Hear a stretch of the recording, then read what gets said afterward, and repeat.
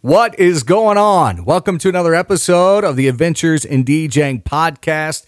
Today, I'm pretty excited. This guy, he has been an absolute legend in West Virginia when it comes to the DJ scene. He's been doing weddings since the 80s, and he had the Nitro Moose, which at one time in Nitro, West Virginia, was probably the biggest nightlife spot in the entire region, and he had it on lockdown for years. He owns AAA Entertainment. He's been a very close friend of mine in the West Virginia event industry. Everybody in this area knows him. He is the great, the awesome JK, the DJ. Welcome to the best night of your life with DJ Nick Scott. Let's go!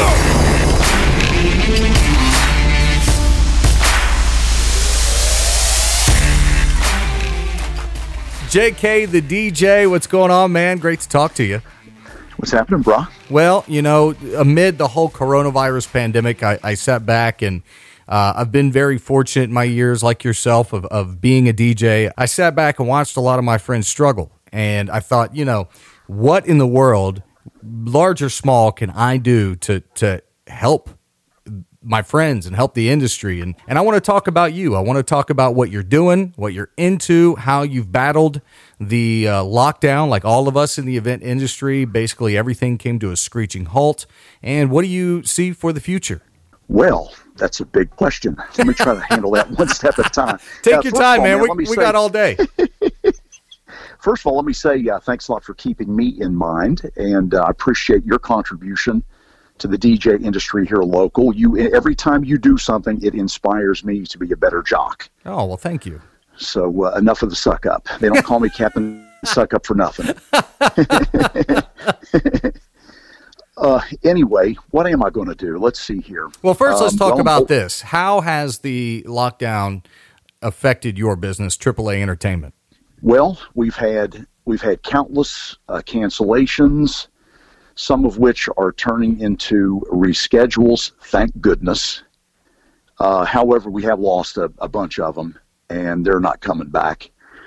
And, of course, the quarantine, the lockdown, whatever you want to call it, affects literally every show that we do, crowds of 25 or more, casinos, nightclubs, bars, restaurants, pubs, and schools. So that effectively shut us down for 3, 4, 5, maybe even as long as 6 months. Who can tell? I've talked to guys from Seattle to Dallas to Ypsilanti, Michigan, to Boston, here local in West Virginia, and the same story repeats itself. Is just how this has been devastating to the not only DJ community, but the event community. But I can tell you the inspiring thing about all this is a lot of these guys are taking the time to reinvent themselves in some ways. A lot of guys are going back and learning new things, whether it be new tricks behind turntables or something. Some other guys are pouring themselves into production, remix production, audio production. So it's been hard, but it's also kind of forced change. Have you noticed that? Yes, I have. As a matter of fact, I've had to adapt a little bit too. Maybe mostly out of sheer boredom. I did the Quarantunes party live on Facebook until they started getting after me. Mm-hmm. And now I'm going to switch over to Twitch for the show tomorrow night and then publish the link on Twitch on Facebook so my followers can hang out with me. But that's been a lot of fun, and I've reconnected with a lot of people that I haven't spoken to in a while that don't live around here anymore, and they've tuned into the show and sent me a message or two about possibly a show coming up, in the future. That's awesome. Whenever all this blows over. And believe it or not, I might be one of the few people that I know anyway who's lost a few pounds during this time period. Not me. Yeah, man, I'm like working on 15 pounds. I've gone up 3 notches in my belt, so I'm feeling pretty darn good about that. 15 pounds, man. That's a burrito from Taco Bell for me. Woo. If I skip breakfast one Tuesday, I lose 20. Moving forward, AAA Entertainment. Tell me a little bit about you and yourself for the listeners that may not know. How long have you been in the game? When did you get started? And how did JK the DJ evolve? Well, many moons ago, 41 years, Nick, ago, I threw a New Year's Eve party at a local pub here in Charleston, and it just so happens that I had a really nice set of stereo speakers that did the trick that night. I had a battery operated Radio Shack mixer. Battery operated. Did that sink in? Talk about my anxiety. Yeah, it didn't even have a power supply, man. When I first bought this one, I don't even think it had an AC input. Anyway, battery operated Radio Shack mixer with a cassette player and one turntable, and I became super DJ that night. There you go. It's all it takes is one time. I'm telling you, man, it got in my blood. The injection was something else, man. Got in my blood, and I've been doing it ever since. 41 years, and I'm still slugging it out, man. I mentioned you had arguably, to my understanding, as someone who was originally from Cincinnati and moved here in 2006, one of the biggest stints at one of the biggest nightlife venues in the region at the Nitro Moose before they sold. How long were you there? 25 years, exactly. Good Lord. Exactly 25 years. With the exception of 1 6-month contract, I was the house DJ there for 25 years. That is incredibly amazing and incredibly sad at the same time that ended for you. Broke my heart today. I had to move all the gear out. Yeah, absolutely. When did you start really getting on AAA entertainment and focusing on your events? Well, that's been a cyclical thing over the last 41 years, Nick. Started out heavily in clubs, pubs, nightclubs, and schools, too. There's a combination for you. And then kind of gradually transitioned into corporate events and wedding receptions. But I've always had a toe in the nightclub water, so to speak, because that's what really turns me on probably more than any other event I can think of is the club scene. And we fluctuate. It's seasonal for us, like it is for many DJs, where you got the spring wedding receptions that overlap with the proms, and the corporate events around Christmas time and such. But our mainstay has been in the nightclubs. At one time, Nick, we had a branch in Beckley, as well as Charleston, and we were doing 30 nightclub shows a week. That was back in the 90s. Oh yeah. Now that got pretty old pretty quick. Oh, I guarantee it.